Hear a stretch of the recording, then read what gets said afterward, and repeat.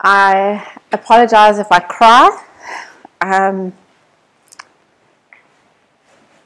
having a very emotional week, but I think I probably have an emotional life. But I'm just feeling tender with God at the moment, and just God is good. Hey, sure, He is good. So we've been working through Acts 2 for a while now, and we've been working through Acts for a while, but also Acts 2, and even the passage that I want to read now, we have been working through this passage for a bit, and we're going to read it again, and we're going to take some more out of it, because each time we're focusing on something a little bit different.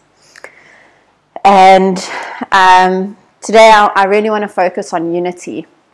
It's a topic that's really close to my heart. It's something that God really stirred and revealed to me a bit about a few years ago, and has been taking me on a journey with regards to this. And I don't by any means have it waxed at all, but it's something that I think God has revealed His heart to me about, His desire for this. And so, let's... Actually, before we start, if I can ask us to have our hearts just in a place surrendered for Him to work in our hearts this morning. Unity, I think, is a bit of a challenging kind of topic. It's there to challenge, but it's not there to condemn. And what I want to share today, I would hate for anyone to walk away feeling disheartened. This message is to bring hope and revelation of God's heart for us and for others. And if we could just have our hearts surrendered to Him to make small adjustments, to carry this thing out in us. And for me, when He's worked in this for me, He's been very gentle and teaching me slowly along the way. It hasn't been an abrupt, harsh thing. And so please don't hear anything that I'm not trying to say. Sometimes I'm not the most gifted in tact and verbalization of my heart. And so if I can ask you to look at the heart and not the exact words that I necessarily use, but I will try to be intentful on using good ones. Okay, so I'm not putting all onus on you, but just, Acts 2 verse 37 to 47, it says, "Now when they heard this, they were cut to the heart, and said to Peter and the rest of the apostles, 'Brothers, what shall we do?' And Peter said to them, 'Repent and be baptized, every one of you, in the name of Jesus Christ, for the forgiveness of your sins, and you will receive the gift of the Holy Spirit.'" I'm going to skip ahead a bit to verse 42. "And they devoted themselves to the apostles' teaching and the fellowship, to the breaking of bread and the prayers. And all came upon every soul, and many wonders and signs were being done through the apostles. And all who believed were together and had all things in common. And they were selling their possessions and belongings and distributing the proceeds to all as any had need. And day by day, attending the temple together and breaking bread in their homes, they received their food with glad and generous hearts, praising God and having favor with all people. And the Lord added to their number day by day those who were being saved. So for me, what has really stood out for me in this passage is the part where it talks about they were cut to the heart. Now, to be cut to the heart, they must have had such a revelation. The Holy Spirit must have revealed something so incredible to them that they then in turn had, in my mind, a rather extreme response of devoting themselves to the apostles' teaching, to fellowship, to the breaking of bread and the prayers, and selling all their possessions to distribute amongst each other. I mean, it's a lot. It's a real cut to the heart. I think how they worded that was just beautiful. These people have had a revelation and they want to know, what do we do? And then this is their response. And so you see this hunger for God, this thirsting, and I think when we maybe gave our lives to Jesus, there was this first love, and we were excited about the things of God, and we couldn't stop but learn more, and we were compelled by this love. And maybe over time it starts to dwindle a little bit. And for me, I would love to remind us to keep pressing in with God and asking Him to continue to reveal more to us, because as He does that, these things just flow from us. And so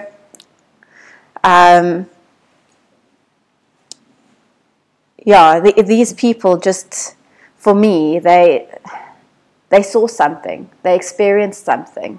It wasn't just, oh, God is nice, that's a good idea. It was, they were compelled. And so, Father God, I just pray, Lord Jesus, today, would you reveal yourself to us? Holy Spirit, will you just be so evident even in me speaking today? Holy Spirit, would you just work in our hearts? Would you do something significant, that we would be compelled, that we would be sold out for you, that we wouldn't be able to withhold what you are calling us to do, because we have just seen your face, and all that we have, all that we are, it's yours. Father God, I pray, do something in our hearts. In verse 44 it says, and all who believed were together and had all things in common. I mean, there were like 3,000 added to their number. All things in common. Wow. Yeah, they probably didn't raise kids in that time.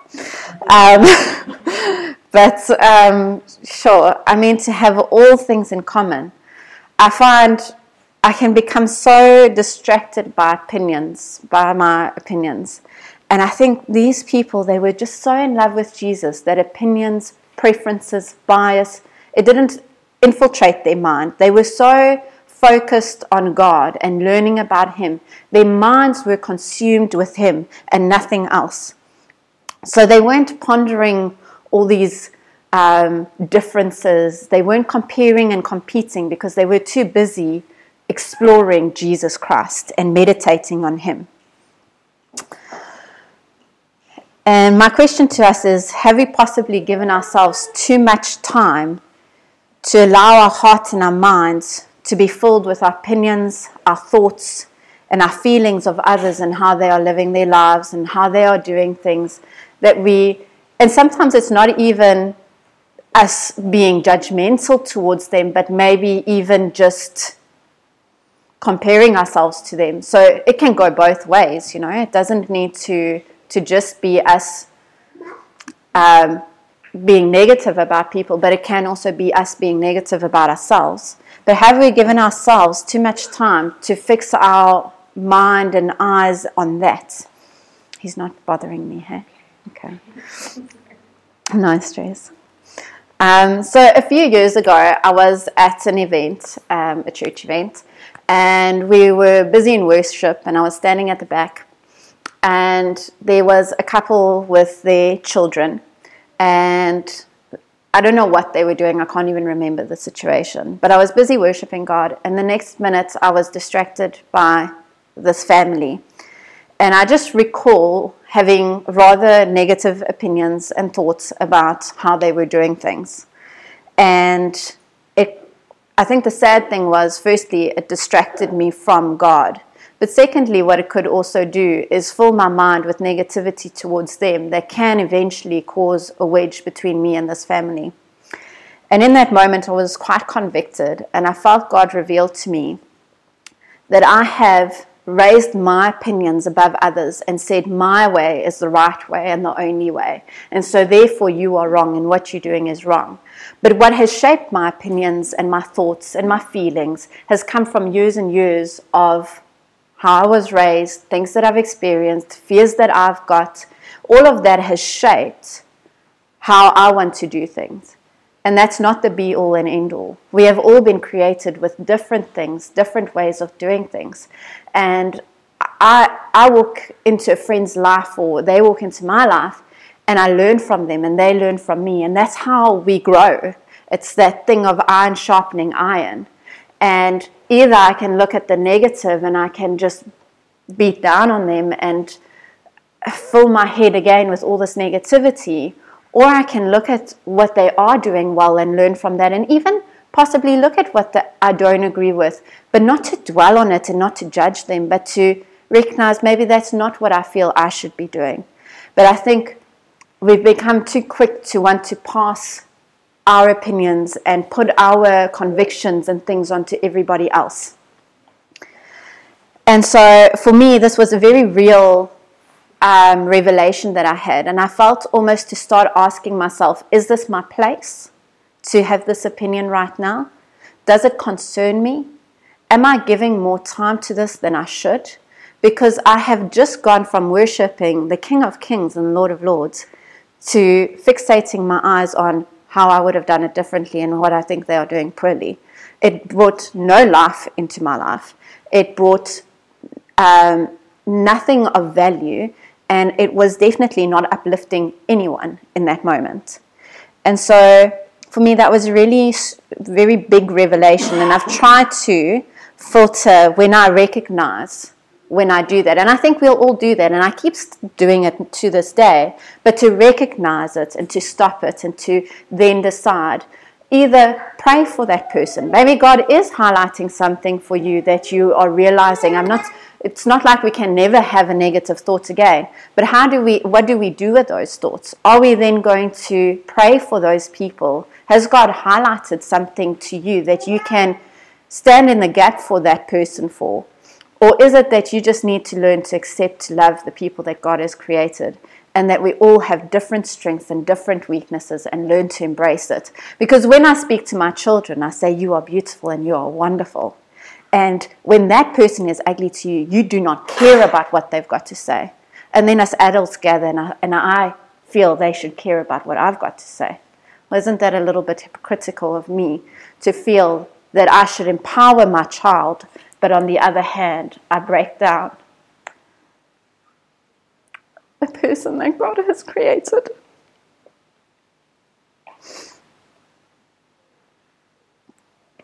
Sorry.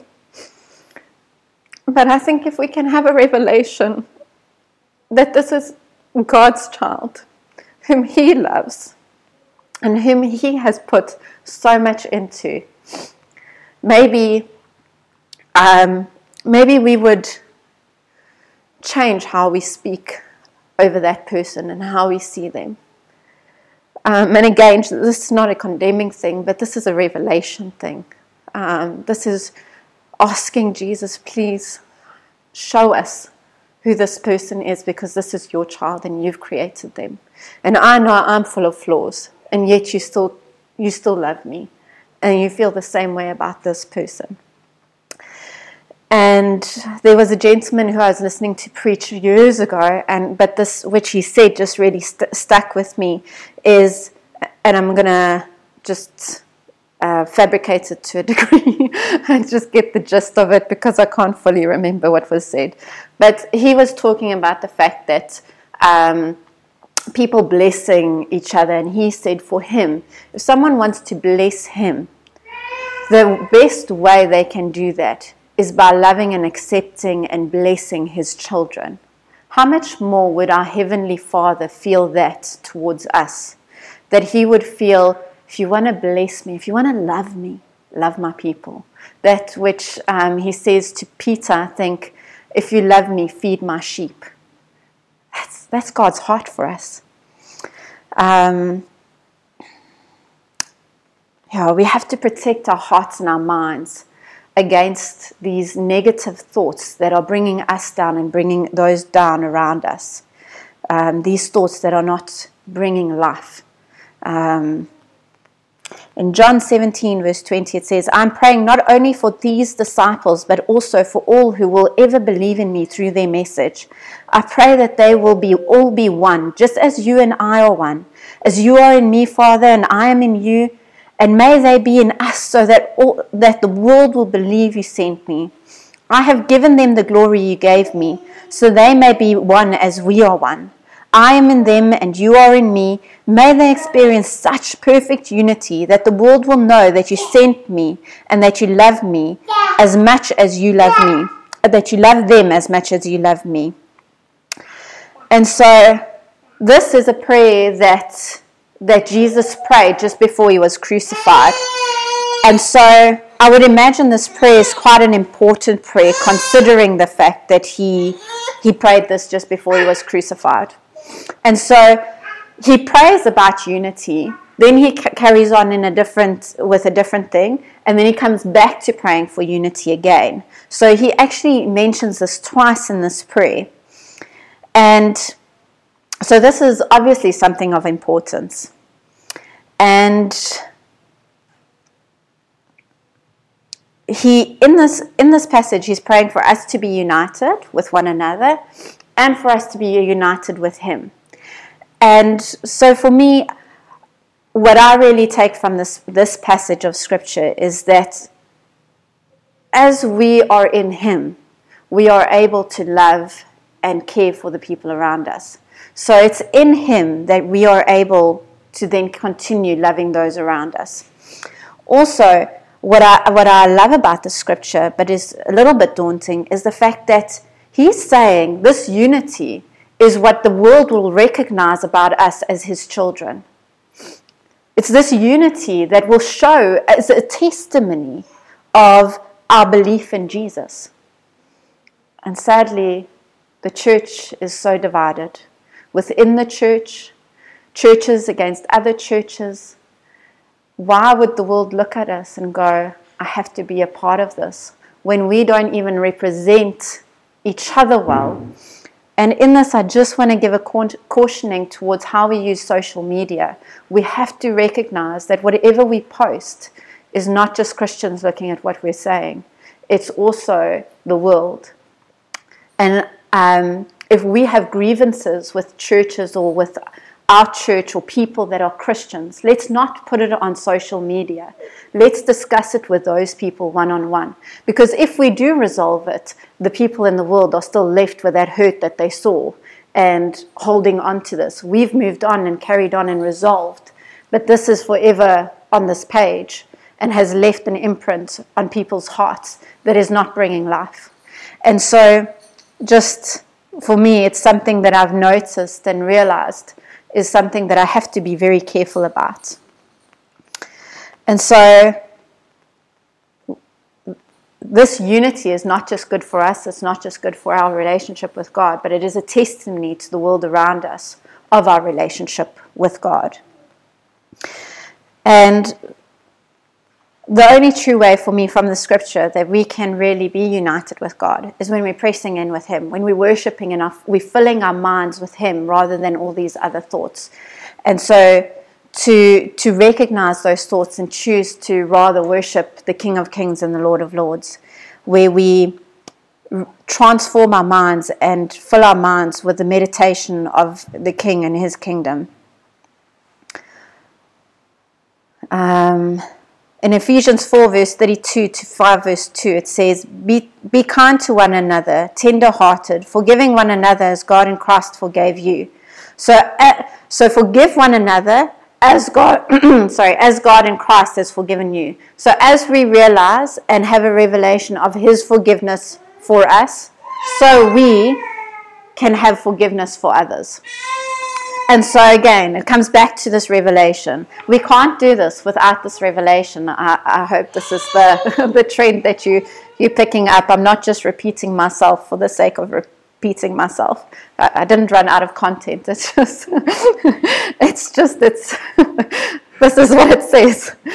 And it says, therefore be imitators of God as beloved children, and walk in love as Christ loved us and gave himself up for us, a fragrant offering and sacrifice to God. Again, as he loves us, so we love his children. It's an outpouring. If I fully understand that I'm a flawed human being, that God chose to forgive and love and have grace on, maybe when I look at that person, I say, well, God would want to forgive and love them. He's forgiven me of so much already. Let me love them. It's this almost like a domino effect that I can then pour out. But if I don't understand what God has done for me, how can I do it for someone else? Because I can't do it in my own strength. My mum used to work really hard to get my brother and I to really connect and love each other and care about one another and create opportunities for us to build this beautiful, flourishing relationship. And so one day she went a little bit far and she booked us into a day spa, the two of us, just the two of us. And we have gone to these places before, and often you would go with someone and you end up in the same room. And we had to have some really awkward discussions about ground rules. If we get put into the same room, we're not a couple, how are we going to handle the situation? And it was actually a really fun evening that we spent together at our table having a romantic dinner together before we go for our massage.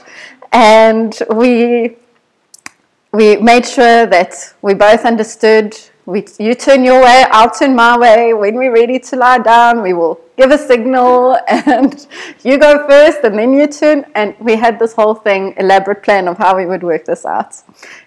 Needless to say, it was a wonderful time. And thankfully, we did not end up in the same room. So hopefully my mom did communicate that clearly and thought in advance. But these are the lengths that a mom would go to get their children to be connected and build relationship. Again, how much more our Father would He want us to connect and build relationship? How many opportunities would He try to cultivate for us to have these moments together? And that's the heart of a parent. And that's the heart of our Father. It's for us to see those little flaws in each other and be able to look past them. And if we look at Genesis 11, where the Tower of Babel, where they have come together as a community, or I don't know if it's the world, or I don't know, but these people, they all came together. And they were now going to build this tower, but their motives behind was evil. They wanted power. They wanted to be like God. If I'm understanding the story correctly, Nick can correct whatever I've misunderstood. But they are now building this tower, but it's with evil intent. And Jesus or God then scatters them because He realizes united they are strong and they are powerful. The same way, when we are united in God, what we can do for His kingdom would be so powerful. We would be a mighty army of God, a force to be reckoned with. But the enemy has been able to cause division, cause offenses, and all these different things that render us, I don't want to say useless, but ineffective to a degree in the kingdom because of this. And so,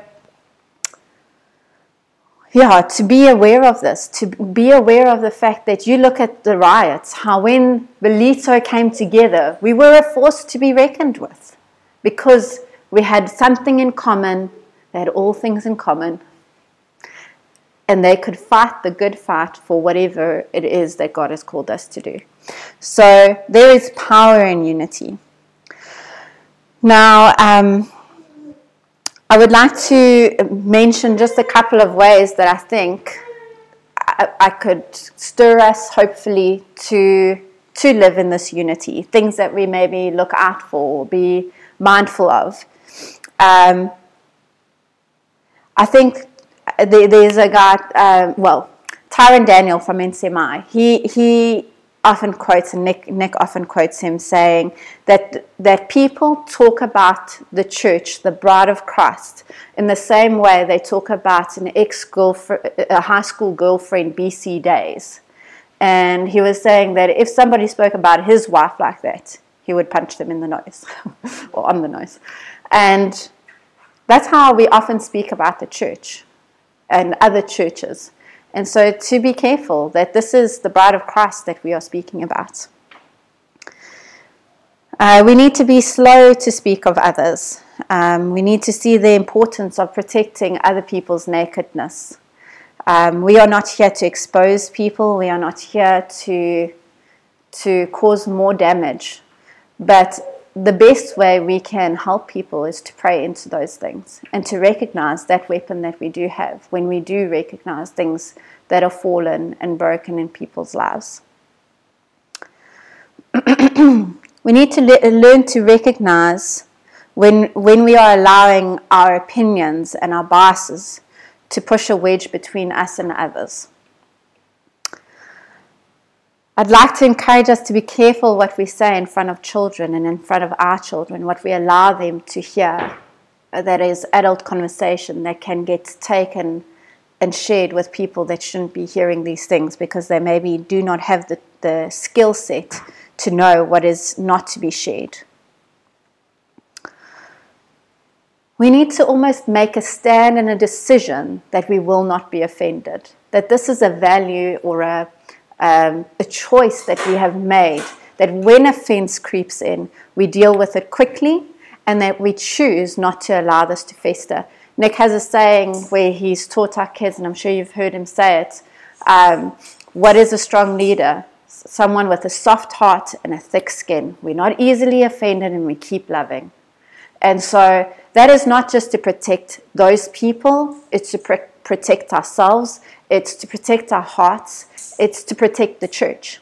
And so we need to be quick to deal with those things and choose not to take offense. Because more often than not, these things come from misunderstandings, unexpressed expectations. I mean, a lot of you guys here are married, you know. I mean, I need to word for word tell Nick what I want. I have a birthday on Monday. You need to bless me. I have to, sometimes with Mother's Day, I put it in his calendar. And I put it for a week and I say, you need to be thinking of this. You need to help our children. And I'm raising your children, so you may get involved. And so it's not that he doesn't want to do it for me. It's just not how his mind works. And so if I tell him, he can do it. And then I'm pleased and he's pleased and the whole home is happy. And so we have to learn that people don't know our expectations. And sometimes my expectations are different to someone else's. Like some people love people to come and visit them when they're in hospital. Others, they don't know that that is what they expect. My dad, he does not enjoy hospitals. He does not go over, and this is not a fun outing to love people. I will love you when you're back. For him, he doesn't want anybody to come see him either. That is how he knows this to be true. When my daughter was in hospital one day, well, for like a week actually, I phoned him up and said, "Hey Dad, when are you coming to the hospital?" He said, No, what do you mean coming to the hospital? I said, "Libby's in hospital, you need to come visit her." No, I'm okay, thanks. I'll see her when she's out. I said, no, you need to come to the hospital. So he put his things aside and he came, and he was willing to make that sacrifice. But he wasn't going to do it if I didn't express my expectations to him. And I can't expect him to know that when he grew up thinking it's not such a good idea to visit people in hospital. They need to recover, they need to rest. So we have to understand expectations are huge in how we do things. Misunderstandings. Nick has a favorite story of where I can get quite passionate about certain things. And I don't often realize how I start to speak when I share about these very passionate topics of mine. And the one day we were sitting, we had friends over, and we were talking about a topic that really gets me going. And after this family left, Nick says to me, "I can't believe you did that." I said, "What do you mean? What did I do?" He says, "You were standing pointing at this person." I said, "No, I didn't." He said, "You do not see yourself. You were pointing," and I was horrified. There's no way that I did that. My heart would never be to stand over somebody and point at them, fighting with them about an irrelevant, unimportant topic. But somehow, my body and I are not in cohesion on this. And so I was standing there, treating her in a way that is completely unacceptable. And when Nick mentioned it to me, only then did I become aware of it, and I had to apologize for how I had behaved. But if Nick was not there and didn't see anything wrong with it, I never would have apologized. And due to a misunderstanding, this could have caused such a big wedge in our friendship. And I think, we need to recognize there's often these misunderstandings, unexpressed expectations, and believe the best in people. We will all offend somebody at some point in life. And so therefore, you will most likely also at some point in life be offended. Let's be quick to forgive, let go, and believe the best in one another so that we can be a strong army for God. And so, I'd love us to just spend some time in worship, allowing God to really reveal to us some of these areas maybe that we have taken offense, where we have had maybe a view and perspective of people that was not bringing life to us. And also, if there's people that you need to forgive, people that have hurt you, people that have genuinely, and these things are real, people have hurt us, people are fallen and broken and they hurt us. But I'd love to see us walk in freedom. I'd love to see us be able to let go of these things, to ask God to help us to forgive. And to forgive is a choice, and sometimes it's a daily choice, and it's a difficult choice. Excuse me, but it is a choice that would be best for us, for our relationship with God, and even for these people. And we are all fallen and fall short of the glory of God. And so there's a scripture that shares that love covers a multitude of sins. And so maybe there are people that you have to ask God to reveal His love for you so that you can love them in the same way that His love has covered a multitude of our sins. We can also do that for people. So if this is also something that you are working through, struggling through, Nick and I are also available during the week. If there's questions that you have, things that you're struggling with, please chat with us or with someone here that you feel safe and comfortable with. So, can I pray for us before I close? Father God, I just thank you, Lord, for who you are, and that all of this is rooted in you and our revelation of you, Father God. And as we understand who you are, and as we worship you, Father God, that these things would naturally even just flow from us. I just pray for more of you. Holy Spirit, as we worship the King of Kings and Lord of Lords now, would you come and just bring revelation? In Jesus' mighty name I pray. Amen.